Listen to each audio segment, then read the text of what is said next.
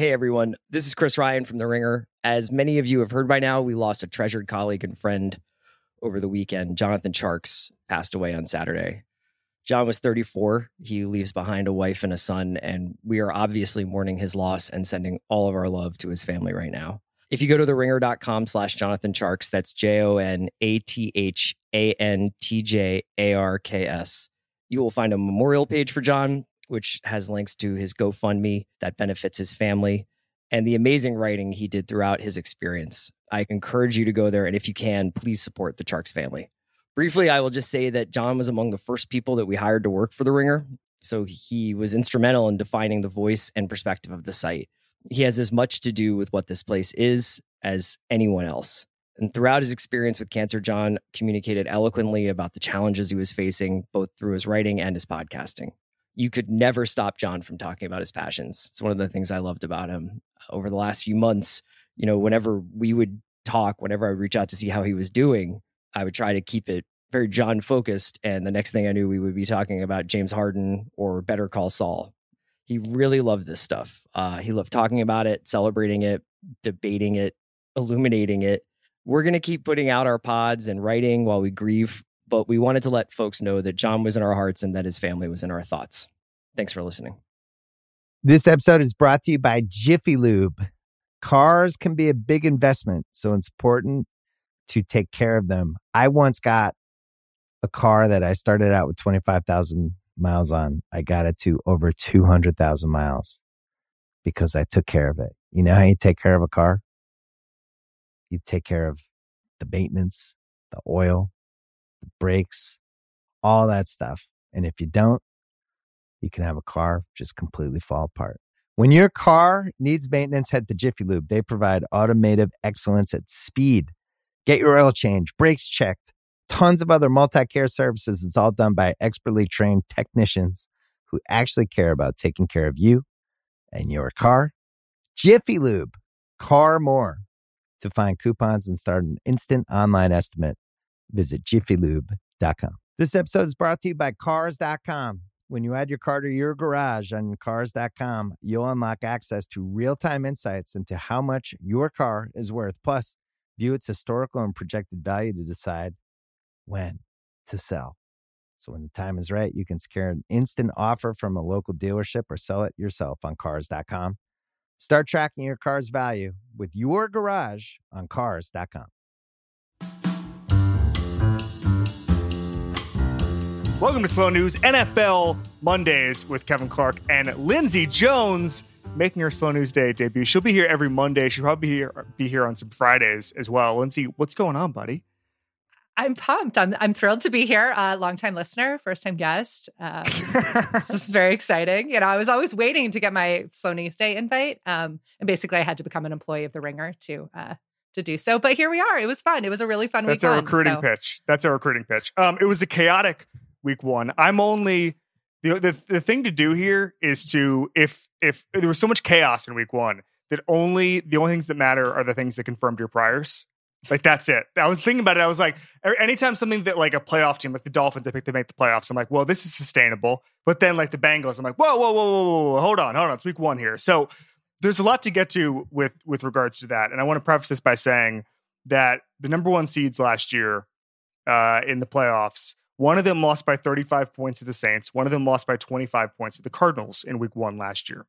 So I'm going to contradict myself a bunch of times, and we're going to try to make this as meaningful as possible, because there are some things we can really read into or will be a storyline, and some things that won't be. And we will make that clear as we go through here. But week one is chaotic. It is beautiful. It is wonderful. It's so great to have football back.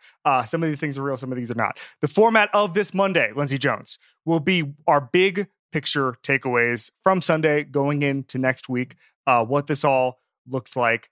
I'm so happy to do it with you. It's going to be such a good week, because good season, because you are among the best NFL media at coming up with big picture takeaways. Well, this is what's really fun, right? Because, we watch all the games. We were texting until late in the night about some of the dumpster fires that were going on in the NFL. And now, we got a night to sleep on it for a couple hours. And your daughter, who thought the TB on the Tampa Bay score bug stood for Taco Bell. And she might not be wrong. So they will, She for might not be now, wrong. for forever, be known as the Taco Bell Buccaneers, and I'm fine with that. So in week 2, the Bengals will play the Cowboys. Now the Bengals are going to win because Dak Prescott is out for 6 to 8 weeks and Cooper Rush is not very good. But I think that matchup speaks to what week 2 is going to be, which is a couple of teams matching up and figuring out whether or not their season is on the track they thought it was. The Cowboys will not be. The Bengals is still to be determined. We're going to do a Bengals segment after we do the Cowboys. The Cowboys, on the other hand, are looking at a lost season. And I don't think that that's one of those things where we have to withhold judgment on. They may have been looking at a lost season coming into this game because before Dak Prescott had a thumb injury and then required surgery, which, by the way, Jerry Jones announced before Mike McCarthy could even get to the podium. Just classic Cowboys. I'll tell you what, no other franchise has that. Is the owner declaring the quarterback is going to have surgery before the coach talks. But even before all of that happened, I was looking at this Cowboys team and saying this is a complete and total mess. They'd scored 3 points through 3 quarters. They had a couple of successes. Micah Parsons had a 60% pass rush win rate at one point. Josh Wells was a really bad matchup once Donovan Smith went out on the Bucs offensive line. They shipped it with Leonard Fournette, but Parsons was still disruptive. But they were just not good enough to compete with the Tampa Bay team. That's not, by the way, not like they're a juggernaut. Tampa Bay is not like a 100% complete team. They had holes you could exploit. The Cowboys just couldn't do it. And when I look at this roster, I think about how much they're missing Collins, Cooper, and all the leaks about how they weren't professional or how they wanted, Jerry Jones kept talking about availability at one point when he talked about the offseason. But this is a roster that came in incomplete. And with Dak Prescott entering the era where he should be peaking, this was a complete failure at every single level. And I think, Lindsey Jones, before we get into the actual kind of what we saw, I think Jerry Jones needs to have built his last team. Because if you're Dak Prescott and you are a top 10 quarterback, and by the way, even though Shannon Sharp got mad at Stephen Ruiz for saying that, he is a top 10 quarterback. You should compete every single year. And to embarrass yourself like this at home in week 1 is a failure at every single level. The Cowboys have 4 more primetime games and 6 more national games. The most valuable person in the Cowboys organization this year is going to be the guy who flexes games out so that nobody sees this, Lindsey Jones. And that's not going to happen because people are going to watch it. And all they care about is like viewership numbers. So we're stuck. And I do recall you may have committed to go do a Cowboys game in a couple of weeks. I'm going to mark that down. Against the Red Hot Giants. The Red Hot Giants, which we'll get to the Giants here in a little bit.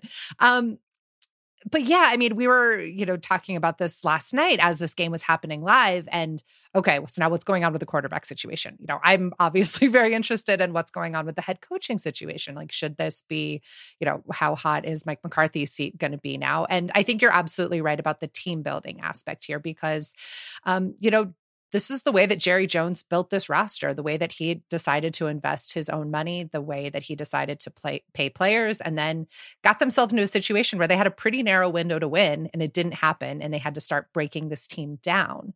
And that window was kind of, now I think we can say that it's closed, especially if Dak Prescott is going to miss 6 to 8 weeks. But I think the thing that's lost in all of the Dak panic is kind of like you mentioned, how bad they were for 54 minutes before he got injured and before he actually ended up leaving that game. And there was a lot of reason to be panicking in Dallas. And look, they're going to play some defenses that are not as good as what the Bucs were playing last night. I think the Bucs defense carried them in that game. The Bucs offense was fine, right? It was like Lamar, or it was Tom Brady and Leonard Fournette. It was fine, right? Yeah. It's just really disappointing because the NFC East is super winnable, but every other team in that division won yesterday.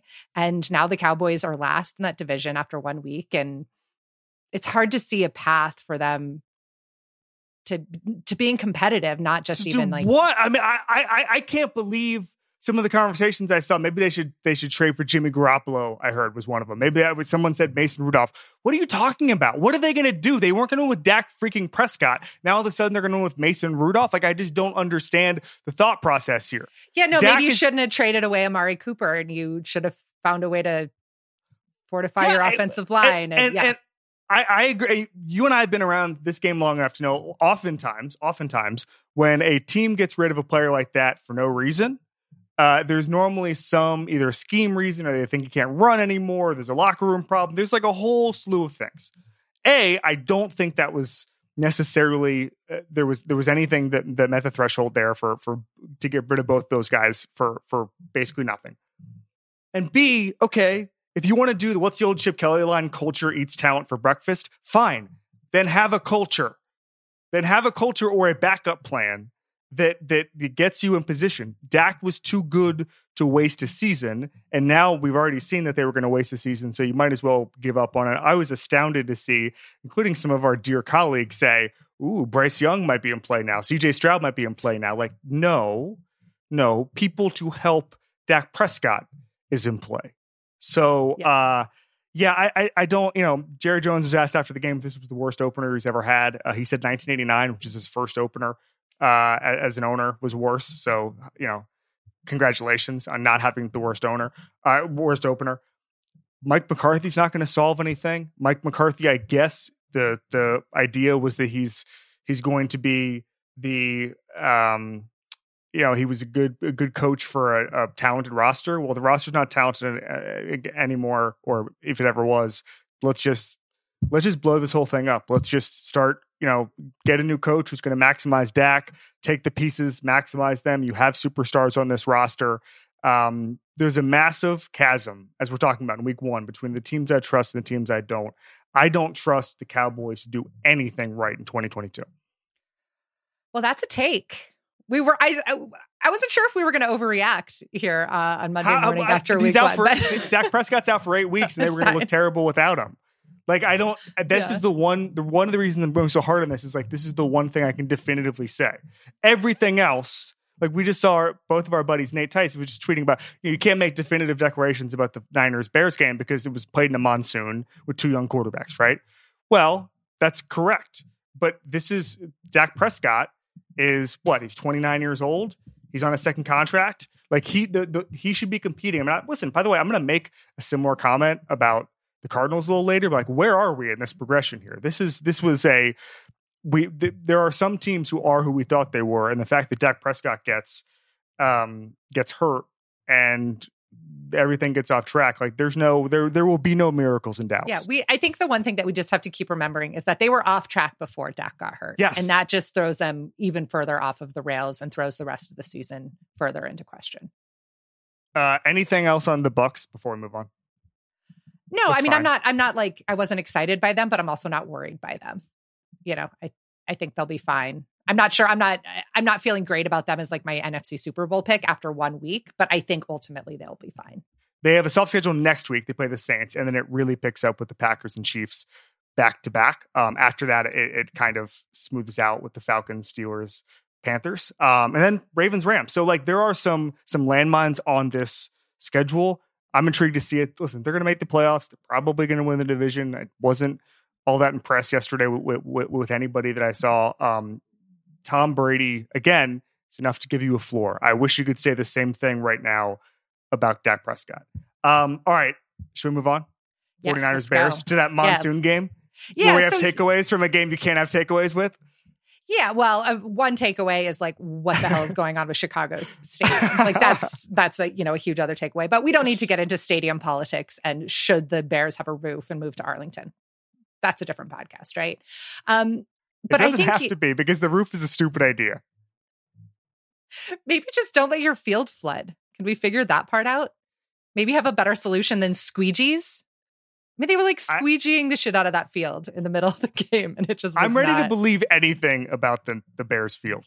Remember there was an Elton John concert a couple weeks ago that ruined everything for a couple weeks?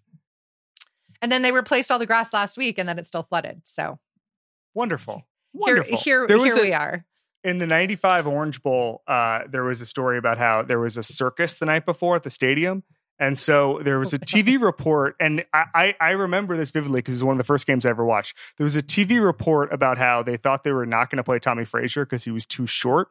And they were on some snaps, like if there was in an elephant track, they would go with the backup quarterback because Tommy Frazier would be in an elephant, I guess, print, and that would make him even shorter. But then I looked it up a couple weeks ago because I vividly remember this, and Tom Osborne may have been joking about this. But having said that, if there's one turf in the NFL right now that'll have elephant tracks, I'm ready to believe it'd be the Bears. And probably elephant shit also. Yeah, that's where 100%. That's where I thought this story was going. But I'm sure there was. I'm sure there is on the Bears field right now. We just haven't seen it. All right, but let's move into the actual takeaways from that game. And yes, I don't want to draw any like sweeping conclusions about, Trey Lance's future as a quarterback. Because it was really hard to evaluate when you're playing in a monsoon.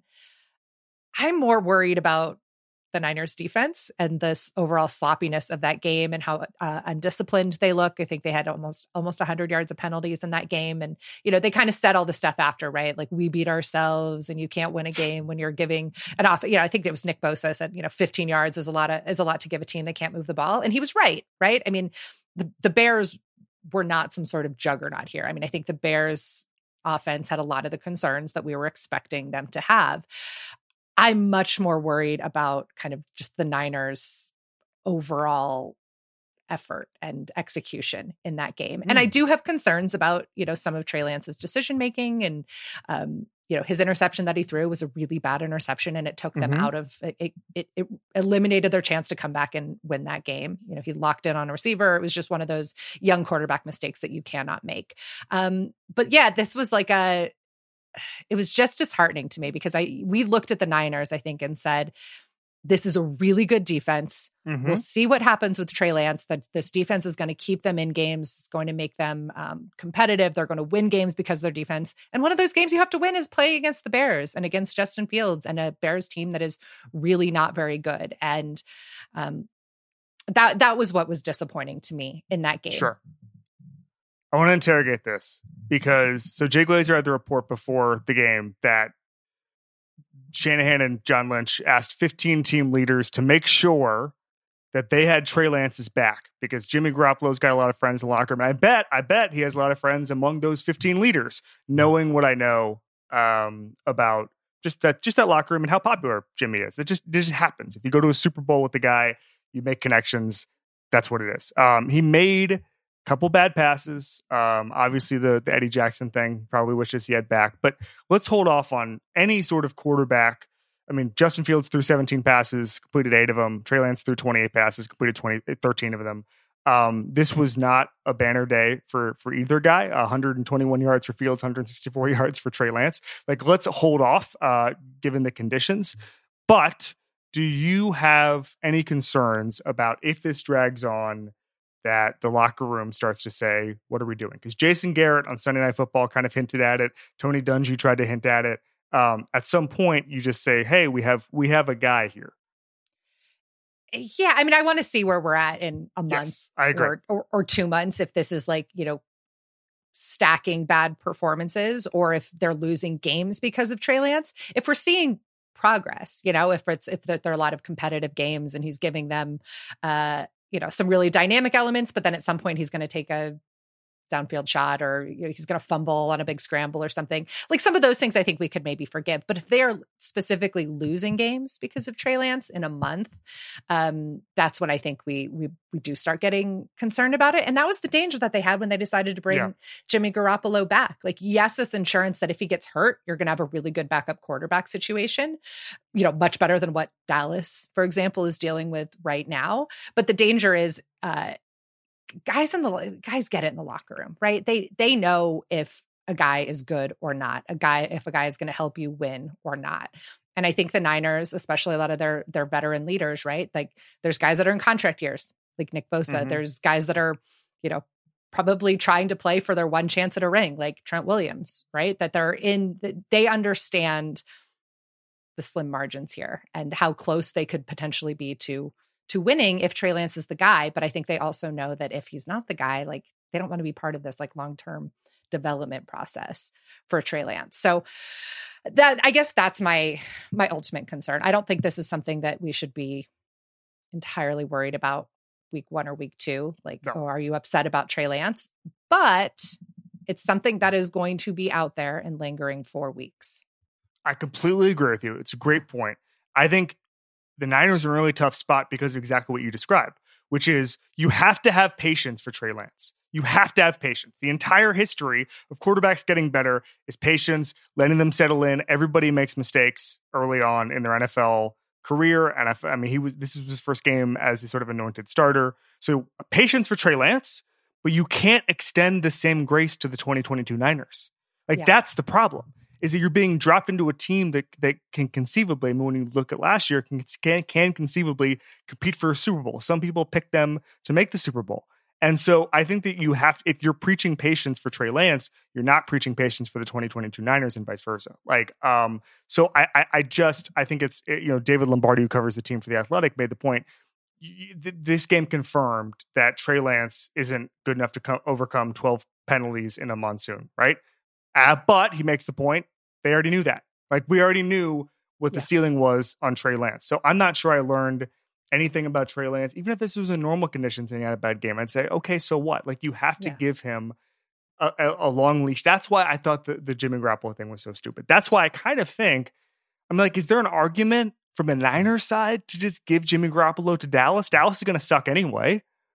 Yeah, or we'll see what happens with Mac Jones is back in New England. But I mean, I think that part of it was like, I think that was part of, okay, well, we'll keep him here and maybe there will be trade value for him moving forward. There was clearly no trade value for him at the end of August, but maybe there will be. But they clearly didn't want to just give him away. So we'll see if, Jerry Jones has been reckless with his spending in the past. So who's to say he doesn't go and throw something out there.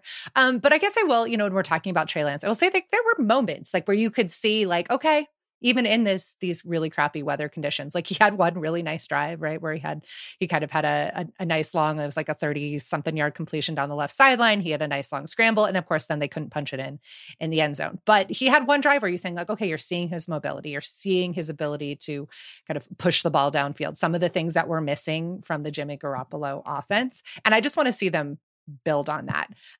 They play the Seahawks next week. We haven't gotten to see the Seahawks yet. We haven't seen exactly what their new overhauled defense is going to look like. We'll learn a little bit more about that on Monday night against the Broncos. And then they've got a Sunday night game in Denver against the Broncos, where everybody is going to get to see Trey Lance. So those are two pretty big games, and a pretty big referendum, I think, over the next couple of weeks for where Trey Lance is. I think that we've all, I'm going to get us out of here on this, which is that, with the segment, is that I do think we've gotten a lot smarter about when is crisis mode for a team. And like, I feel like maybe 10 years ago, there would be so much the heat is on. Like it's, he's got one game to save his job, whatever, very talk radio. I don't think the talk radio drives a narrative anymore in that regard. And I do think that there will be patience with Trey Lance. And I think that that's the most important thing right now is Kyle Shanahan. I know this is the most cliche of the cliche, but he's got to ignore the outside world right now and just hone in on making him better every single week. All right, let's go to another NFC North team. We talked about the Bears and their surprising win.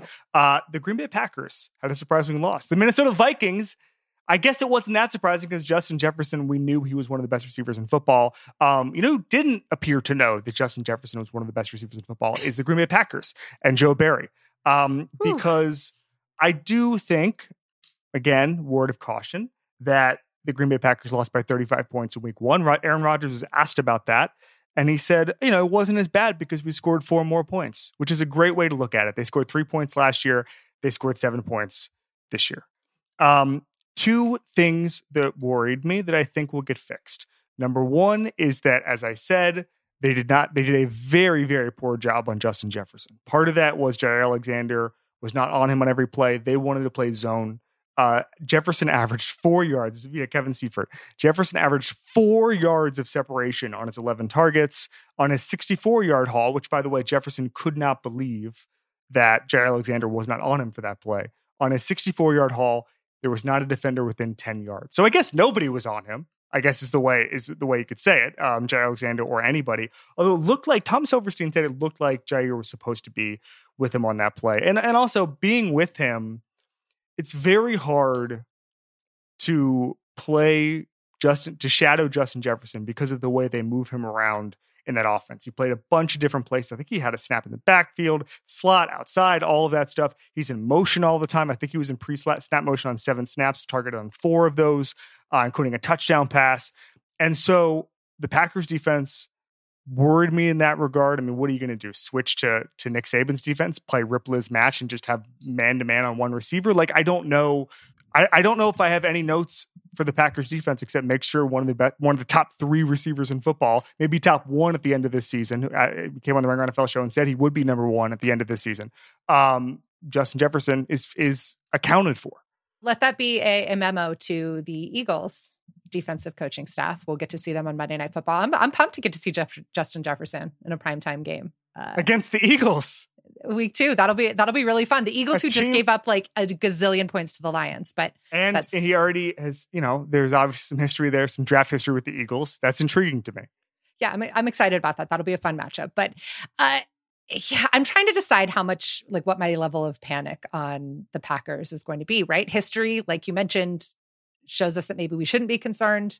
They lost very badly in week 1 last year. And I think a lot of us were ready to go, what the hell is going on with the Packers? But there was this sense, at least last year, that like, okay, there's still really elite talent here. And you just have to think that this was a bad day and Rodgers and Devontae Adams are going to figure it out. But the body language was bad. And we've spent a lot of years, right, being Aaron Rodgers body language experts and watching him on the sidelines and listening to him, what he says in his post-game press conferences and stuff. But that was rough yesterday. And, the biggest question that we've had about them is, what are they going to do to replace Devontae Adams? And at what point will these young receivers earn Aaron Rodgers' trust? Dillon. Yikes. Yeah, he was their leading receiver, right? He was leading in receptions. He had 5. I mean, they tried to make a Christian Watson, but he dropped a pass on the first deep shot of the game.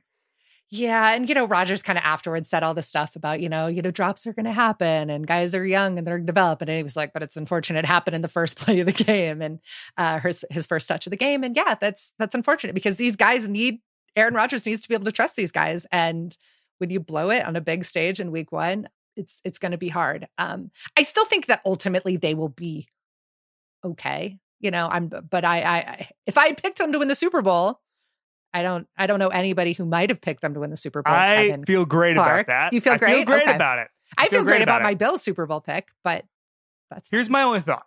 And this is going to be a constant theme of September, is there's going to be teams that know they're going to be in the playoffs and take a long-term view of things. September, October, Belichick and Pete Carroll did this for years, where it was a feeling out process. And that means health, frankly, with the extra game. And so the fact that David Bakhtiari was held out, Jenkins was held out, Allen Lazard didn't play. I don't really know the status of that injury, whether or not it's going to be long-term. I mean, Bakhtiari and Jenkins, it was more of a, hey, we're just being cautious here. We think they're ready to go kind of thing. But those 3 guys being out matters to the offense. And you saw Aaron Rodgers on the ground a couple of times. They have the Bears this week, which is a pretty important sort of marker for the rest of the rest of the early part of the season in the NFC North, and B, whether or not this was just kind of a blip. On the same token, if the Vikings win this week, like, we should be talking about them as a playoff team. Like Kevin O'Connell, we talked about this on last week with Ruiz. Like Kevin O'Connell seems like a good coach. I really like him. I spent some time talking to him about Kirk Cousins, how much they enjoyed it. And the idea of Kirk Cousins just not being hated by the head coach, that's enough of a bump to where you might have enough talent there spread out. And so, from an offensive standpoint, I trust Aaron Rodgers to work this out. I'm going to give the Packers the absolute benefit of the doubt because A, they've been here before in this situation. B, they know what they're aiming for. And I keep going back to the conversation I had with Matt LaFleur for that story I wrote where he said that Sean McVay told him it's like March Madness. And if you're gearing up for March Madness, you're not gearing up for, if you're St. John's, a November game against DePaul, okay? Like it's a different sport. And I kind of think that, and this is not excuse making, this is not cope, this is not anything. I would certainly rip the Packers if I felt they deserved it. I just think we need to be cautious here, but also understand that yesterday was brutal. They're going to win by like 30 points on Sunday night against the Bears. I don't know. I'm like, I can't tell what, after a game like this, what the best week 2 opponent is, because I was thinking like the Seahawks have the 49ers. And so that's good news for Trey Lance, but it's also terrible news because if he doesn't play well against the Seahawks, that is like going from a 2 to a 9 on the crisis scale. And I feel like the Packers had that with the Bears. That's the true. Bears are much right? better than the Seahawks, by the way. If they lose to the Bears next week, we will be having the panic button crisis conversation talk exactly 7 weeks from today, next Monday morning. I just don't see a possibility of that happening. I think the Bears win while we just talked about all the messiness with the Niners and stuff. While it was a nice little feel good story and those pictures of Justin Fields slip and slide and stuff, that's great. Nice little happy moment in Chicago. Aaron Rodgers is going to kick their ass next week. I just don't see any way that Rodgers does not get up for that game and they fix a lot of these issues that showed up in week 1. Can we get Joe Barry a Wikipedia account so we can just check out who's on the Bears? We could probably do nice. that. We could probably also get him an NFL Plus and show him some All-22. I think we could make that happen. Get him a True Media account, a little PFF login for our guy Joe Barry. This episode is brought to you by Jiffy Lube. Cars can be a big investment, so it's important to take care of them. I once got a car that I started out with 25,000 miles on. I got it to over 200,000 miles because I took care of it. You know how you take care of a car? You take care of the maintenance, the oil, the brakes, all that stuff. And if you don't, you can have a car just completely fall apart. When your car needs maintenance, head to Jiffy Lube. They provide automotive excellence at speed. Get your oil change, brakes checked, tons of other multi-care services. It's all done by expertly trained technicians who actually care about taking care of you and your car. Jiffy Lube, car more. To find coupons and start an instant online estimate, visit jiffylube.com. This episode is brought to you by State Farm. You might say all kinds of stuff when things go wrong, but these are the words you really need to remember. Like a good neighbor, State Farm is there. They've got options to fit your unique insurance needs, meaning you can talk to your agent to choose the coverage you need, have coverage options to protect the things you value most, file a claim right on the State Farm mobile app, and even reach a real person when you need to talk to someone.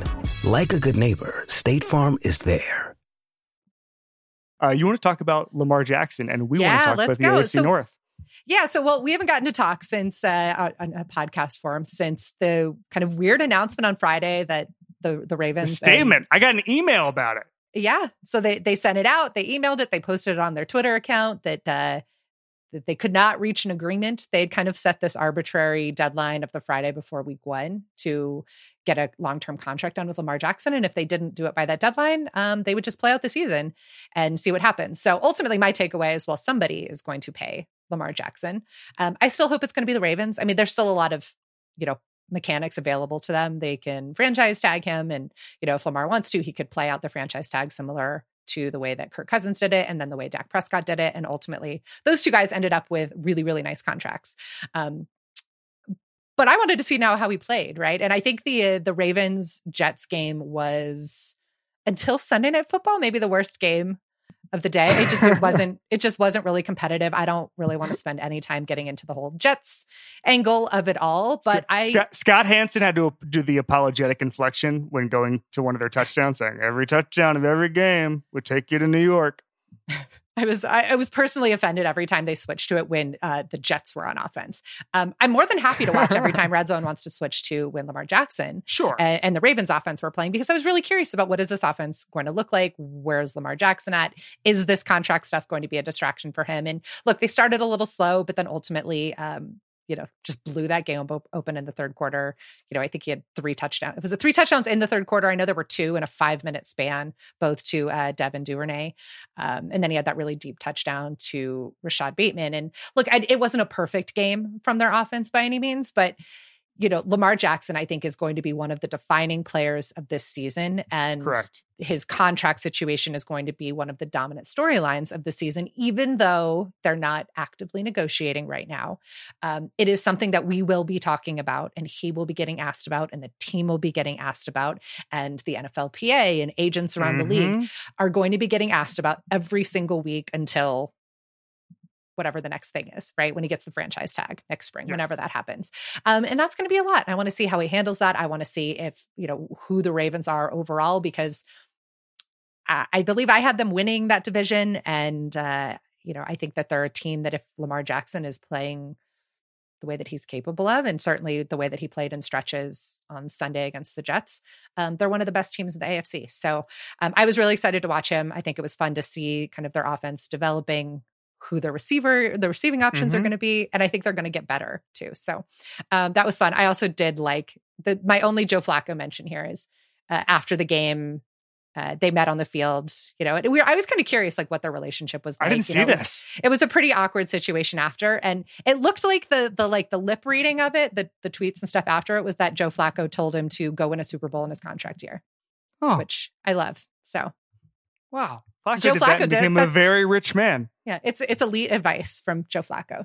It is. Wow. Elite advice giver. I'm intrigued to see this because it has the capability to reset not only quarterback contracts, not only the Ravens salary cap, but also like the structure of NFL players, because the closer he gets to true free agency, the more we can see what a franchise quarterback would be worth if 31 other owners were bidding. And I would think I got to go through this. We can do this as an exercise about who would be in the bidding for Lamar Jackson. It's probably, say 10 to 12 teams would at least make a call. And then there'd be 4 or 5 teams that actually just try to give him their entire salary cap. Yeah. I mean, if there were a dozen teams or so that were making at least initial inquiries into Deshaun Watson, there have to be at least that many, if not more, for Lamar Jackson. There were 2 teams that were prepared to give Kirk Cousins' contract to him.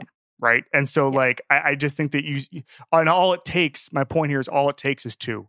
It only takes 2. If it's 1, and I don't think, and I actually asked a couple of quarterback needy teams in training camp whether or not they ever expected Lamar to get to free agency, and they're very pessimistic about it. First of all, you can do franchise tag. You can basically play out 3 years from now using the franchise tags. But also, if Eric DeCosta just throws up his hands and says this is over, she's going to trade him, and then there'll be a deal worked out on the front end.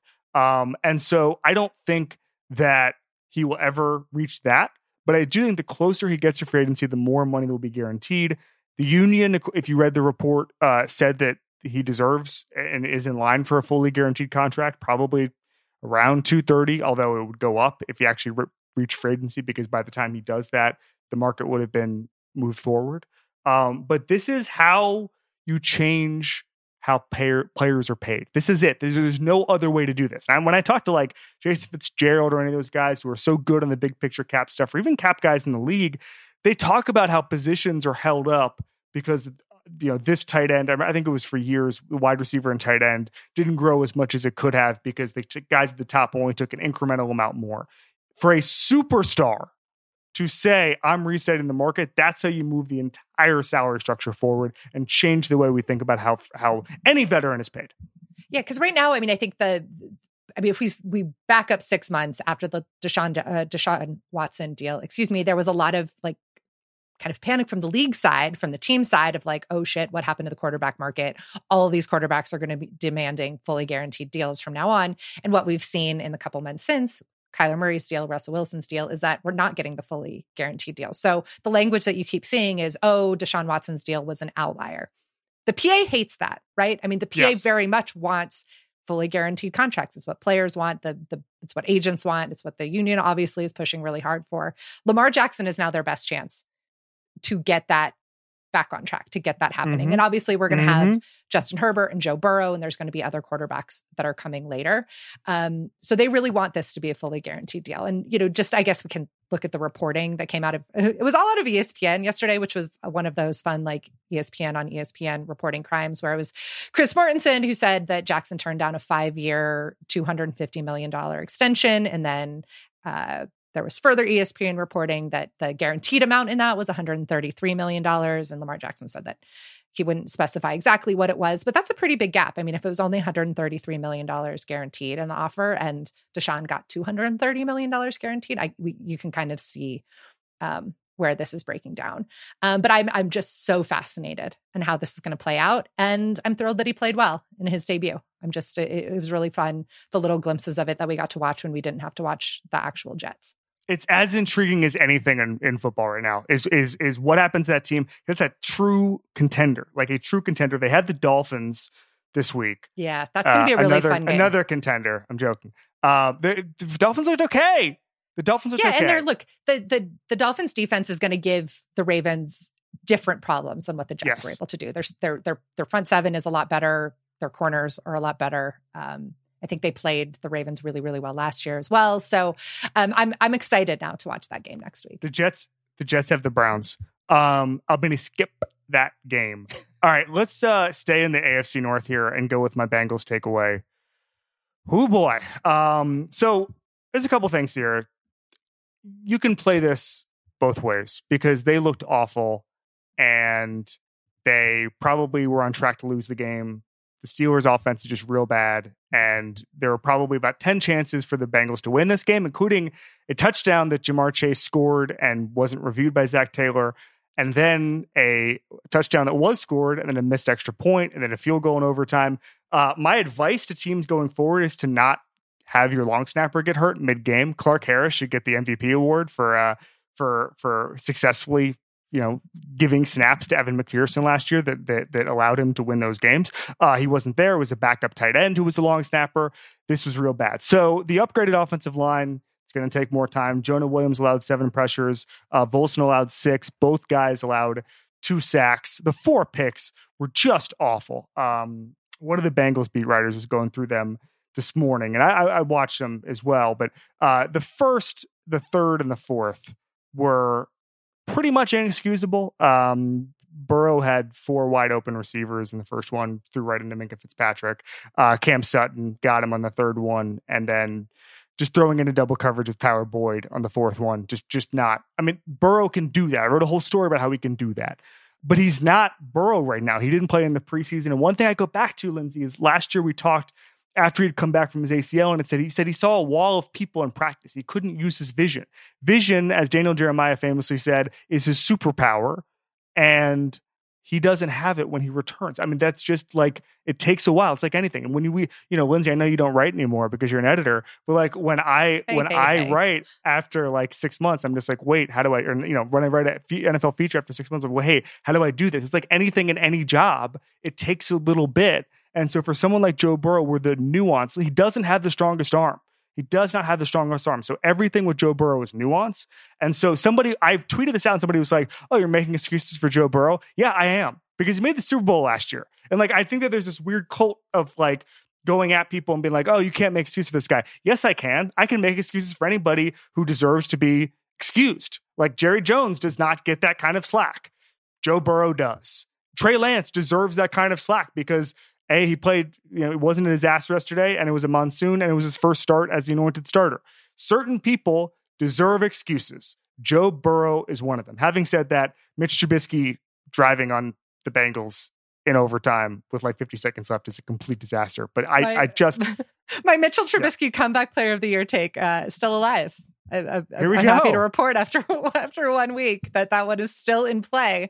I will take that. But I think you're exactly right on the Burrow kind of concerns, but also like trying to rein back in the hot takes and freaking out too much about him. Because he is really one of those, like, he gets in such a zone, right? And that's what happened late last season, where he's so intuitive. And he, like, last year there was, as awful as it was to see him get hit as much as he did last year in the postseason, he like fed off of it. And that was not happening yesterday. There was almost like, this shit's happening again. Like, you're still bringing this kind of pressure. You still can't protect like this. But, I think he's going to figure it out. He's going to get back into his kind of zone. He still looks really skinny. Like, we've talked about. He lost a lot of weight. I think he's one of these guys. I think he's one of these guys that has to work to keep on weight. And after you have a surgery and maybe some complications after that surgery and your recovery and those sorts of things. But yeah, like, I want to see him kind of get physically back to where he needs to be, but then also kind of mentally where he needs to be. And it was a disappointing loss, I think, for them, especially the way that division, I think, might shake up. But I think ultimately, offensively, they'll be okay. I do want that line to get better. And I really hope that this is a new group and it's going to take some time for them to gel, because if it's not, then that's disastrous for them, because they invested very heavily in rebuilding that offensive line. And you've seen it work other places, right? The Chiefs last year, going into week 1, we wanted to see how is this offensive line going to work. And now we look at the Chiefs, and we're barely going to talk about the Chiefs today because they were so freaking awesome in week 1. But the offensive line is not even a question, because all of the moves that they made to rebuild that offensive line and better protect Patrick Mahomes worked. So far, we haven't seen that from the Bengals, but it's only been one game. It's also a misunderstanding. They won in overtime week 1 last year. They lost to the Matt Nagy Bears in week 2 last year.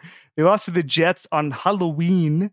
It was not, they struggled at points last year. That's just going to happen. Like the Bengals are not a perfect football team. Joe Burrow is not a perfect quarterback. I just know, having not only been around him a little tiny bit, I'm not going to act like I did a some sort of GQ 9-month profile, but like having been around him a little tiny bit, but more importantly, talking a lot with people at LSU and in Cincinnati who know him, like there's no young quarterback you'd bet on more bouncing back. And we've already seen that. They made the freaking Super Bowl last year. And so that's why I give him as big a benefit of a doubt as I possibly can.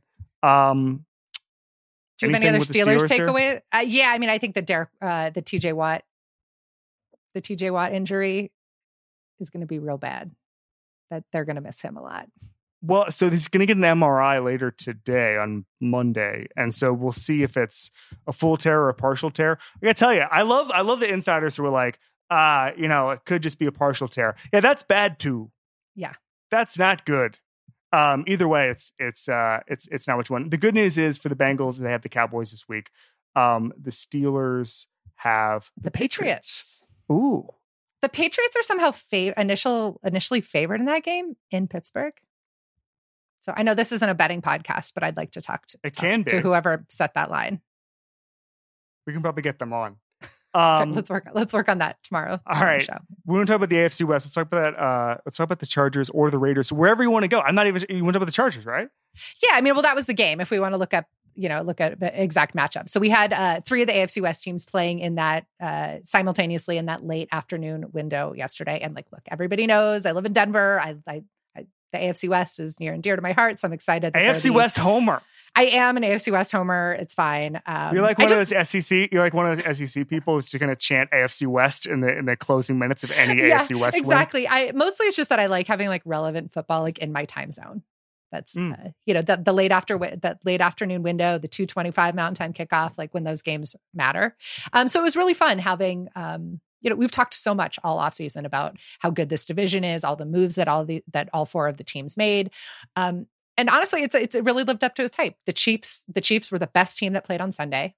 I think the Bills played on Thursday night, so we're not putting them in that conversation, but the Chiefs were by far the best team that played on Sunday, and they blew the Cardinals out. I think we could have a separate Cardinals discussion, but they were great. I mean, Patrick Mahomes it was as good of a game as we've seen him play. We had a lot of questions about what their offense is going to look like without Tyreek Hill.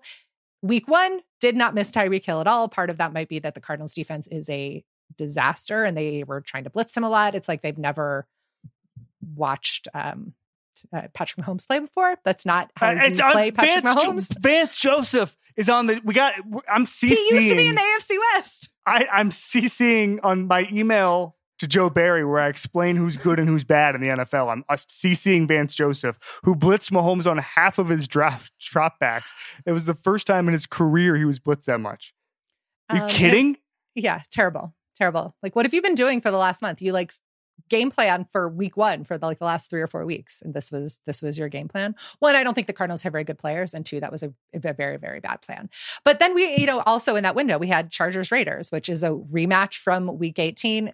God bless you, NFL schedule makers, for giving us that game in week 1, or this rematch in week 1, because we really got to see kind of where these two teams are at after both of them made pretty substantial changes in the offseason. The Chargers went about completely rebuilding their defense. Khalil Mack was awesome. I think they got a bargain in that trade. I think they didn't have to give up a first-round pick to get him. And he had 3 sacks. He was great. He was great. And we didn't get to see the completely revamped Chargers defense because J.C. Jackson was still out. He had, I believe it's an ankle that he's been dealing with. So at some point we'll get to see kind of what they completely envision for Brandon Staley's defense when Jackson comes back. But right now it was much improved. I think it was only like 64 rushing yards for the Raiders, a Raiders team who literally ran all over them last year in that week 18 game. They just could not get a stop at any point. They just looked much better, much deeper. I don't know how much we need to talk about the Chargers offense. Yeah. They were great. Justin Herbert. Still good. Justin Herbert's still good. He's that guy he's for no mistakes, no interceptions, no sacks, 3 touchdowns. I picked him to make just the a Super Bowl. day. I'm feeling much better about that than my NFC pick. I'll tell you that much, even though I still stand by it. I told you I was going to talk about the Chiefs here. And then I watched more of that game and I studied more of that game. And I got so mad at the Arizona Cardinals that I'm just going to flick at the Chiefs very quickly and just say, Vicha told me there's no sense in trying to replace Tyreek Hill, right? Don't even try it. So just get MVS and Juju to split his routes and just do what they do best, and Hardman as well. And that's exactly what happened. Schuster had 8 targets, MVS had 4, Hardman had 6. Like that's it. That's how you're going to replace Tyreek Hill. Is don't try to replace Tyreek Hill. Good idea. The Cardinals. Nobody had more than 2 hurries. I don't want to get into game recaps here, but I want to talk about the franchise. Because Josh Weinfist, covers team for ESPN, said that a couple of people afterwards had mentioned practice habits. Marquise Brown, we could definitely practice a lot harder and sharper and treat routes like a game rep, I think was the quote. They've now lost 6 straight home games. Oops. JJ Watt, your highest paid guy, $17 million, I think, out due to a calf injury. It was kind of a game time decision unless it was questionable. Like, I have a huge respect for JJ Watt. He's done things in a football field that are unbelievable. But one of the reasons you don't make JJ Watt one of your top paid guys is because he cannot stay healthy that much. And like it's great to take a flyer on that guy. It's different to build a defense around him financially. Okay. The Cardinals are a weird franchise that do weird things. And the more that we reckon with that, the better it will be. We keep saying, well, what about, this extension was weird. Well, they do weird things. And so they extended Steve Keim and Cliff Kingsbury because that's what they do. They put a homework clause with their quarterback in while giving him over $200 million, right? Well, they do that because they're just a strange franchise that doesn't operate like any other franchise. And I think, kind of going back to this Cardinals point, the Cowboys point, is you should not be getting blown out in these games. You should be competing with the Chiefs. The whole point of setting up your system here, if you're Cliff and Keim and you got your players and you did your big trade, the whole point is to not get blown out by the Chiefs. And the idea that Vance Joseph just had no idea what to do against Patrick Mahomes, the idea that this franchise is nowhere near where it needs to be, it's hugely frustrating. I couldn't imagine being a Cardinals fan right now, because there's certain cases like Dave Gettleman and John Gruden, great examples of where like the internet is right. Like the football internet, including myself, we are wrong all the time. Yeah. But like there's some cases where it's like, hey man, like I don't know if Dave Gettleman's very good at this. And then all the Giants fans get all pissed off, or like Sam Darnold is another one where the kind of football internet was like, I don't know. And Jets fans are like, no, protect Sam. Like you should see my mentions from 3 years ago. Okay. But this is another one where everyone's looking at Cliff and Keim and going, ooh, buddy. And I think the difference is that I'm not even sure Cardinals fans are arguing. Like, I just think they're kind of just like, man, this sucks. And I know, listen, the Chiefs pants everybody. That's what they do. They just beat the shit out of everybody, and they embarrass everybody, and they make every defense look like it doesn't know what it's doing. But on the other hand, the whole point of having a second contract quarterback, of having a coach and stability and a GM where everything is in place, is to not get your ass kicked in these sort of games. Kyler after the game said they kicked their ass. Like, do something about it, Cardinals. Yeah, I mean, their entire offseason plan has been confusing, and it wasn't just those extensions. Honestly, the Kyler Murray extension is probably the least confusing of the deal, because as we talked about all the time, they screwed that up somehow. Yeah, of course they did. From an optics standpoint. They made they made all of the rumors true about Yes. the questions about your quarterback. But you had to pay your quarterback because for all the reasons that I was getting to, you don't really have a lot of other choices, right? If you have a quarterback who's even decent, you have to pay him what the market value is. And they did.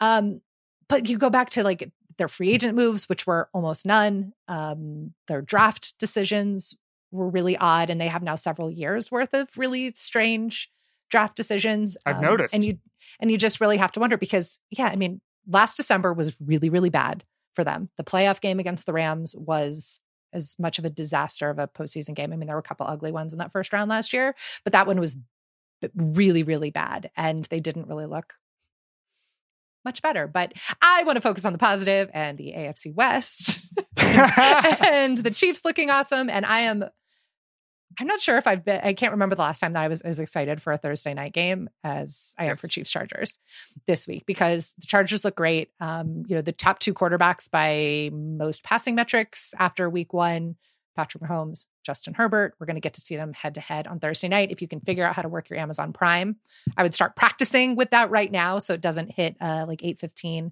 Eastern on Thursday night and you're panicking because you don't have a Prime login or however that's going to work because that's what you're going to have to do to watch that game. And trust me, you're going to want to watch that game. That's right. Because this is, AFC West Championship game preview type of stuff. I mean, MVP race type of preview type of stuff. I mean, if Justin Herbert is going to be the MVP of the league, he's going to have to beat Patrick Mahomes head to head. That's just how this award works. That's just ain't that the truth? Do you have any other notes on the Raiders? Yeah, well, no, the Raiders and Cardinals play this week. Oh, all right. Well, that's it. That's your thought on the Raiders. Going to be my last point was that like the loser of that game goes straight into crisis mode quickly. Yeah, I think I'll pick the Raiders. I will too. I think I'll pick the Raiders in that game. I mean, it was not great. I mean, the Raiders are a better team and they have a better situation right now. Josh McDaniels is a significantly better coach. I don't even know Dave Ziegler, the Raiders GM, but I guarantee you he's a better GM than Steve Keim. So we're good here. Yeah, I mean, I think, for the Raiders, there was a lot of like moral victory stuff kind of coming out of their locker room after the game last night, which, you never really want to see that. But there was a lot of like, we're really close and we're not going to hit the panic button, which is typically stuff that teams that are ready to hit a panic button will say. But look, Derek Carr, 3 interceptions. Devontae Adams was great. And they were still in it. I mean, they were still in it basically until Khalil Mack destroyed the game at the end. They had 4 different offensive line combinations throughout the game, according to Sean Reed of The Athletic. That's not great. That's a problem. I would say that's an issue that they need to get fixed. But right now, AFC West living up to its hype. We'll see what the Broncos do on Monday Night Football. All right. We want to do some quick hits. Sloppy play across the NFL. That's just the product of no preseason, extended season, going 18 weeks now. Like, we're just going to get that. Like, this is Sean McVay's league now. He doesn't play his guys, starters in preseason. A bunch of teams are doing that now. Like, Joe Burrow didn't play at all in preseason because of appendix surgery. Like, we're just going to get sloppy play in September, and we're just going to get used to it. And also, like, 20 million people still watch anytime the Cowboys play. So who cares? Yeah, I mean, offensive line play is always an issue, but I don't know if this is a necessarily a new thing, but it's... No. Post 2011 CBA, it's gotten progressively worse every year, but it ends up being fine for the product. But I would suggest maybe teams figure out a way to at least get your kickers some scrimmage action in the preseason, because woof, that was rough. I mean, people... the backup long snapper in Cincinnati may have gotten some work. Yeah, so it was not just Evan McPherson, although, I tweeted something about, kickers or something. Everybody's like, it was the long snapper. And like, yeah, I get it. I get what happened in this isolated situation in Cincinnati. But 10 kickers missed at least 1 field goal yesterday. The Bears kicker missed 2 extra point attempts and didn't even get to attempt a field goal because of that really weird towel penalty, which go read Roger Sherman's Winners and Losers, because there's nothing more than Roger that Roger likes than getting to write about obscure rules and that weirdness that happened with the Bears the other day. But yeah, kickers yesterday are so far in week 1 under 82%, 81.8 field goal percentage. so far this season. Last year was 85.1, so it's down slightly. Also, PATs were down. It was just bad, right? I mean, it was not just Evan McPherson. It was Rodrigo Blankenship. It was, God, I can't even rate. I think about. If you can name some teams, I could tell you the bad kicker. Basically, the only good kicker was Cade York from the Bears, or from the Browns. Excuse me, their rookie Browns, kicker. Yeah. He was money. And when I tweeted to my kickers, and there were Browns fans saying, normally it's us who screw it up, and they were the lone exception. What a delightful debut episode this has been, Lindsay Jones. I'm so excited we could do this all year. This is really fun. We're going to get to go through all the games. I'm pumped for next Monday morning to see what our headlines are going to be, our big takeaways. Ooh, all right. Thank you so much. Thank you to Richie Bozick for his production help. We'll be back on Wednesday with a normal kind of regular thing we'll be doing for years, Slow News Day, with a guest who's never been on, but you know him and love him, and it's going to be awesome. And then we'll be back on Friday for more football talk, kind of like this. This has been Slow News Day on the Ringer Podcast Network.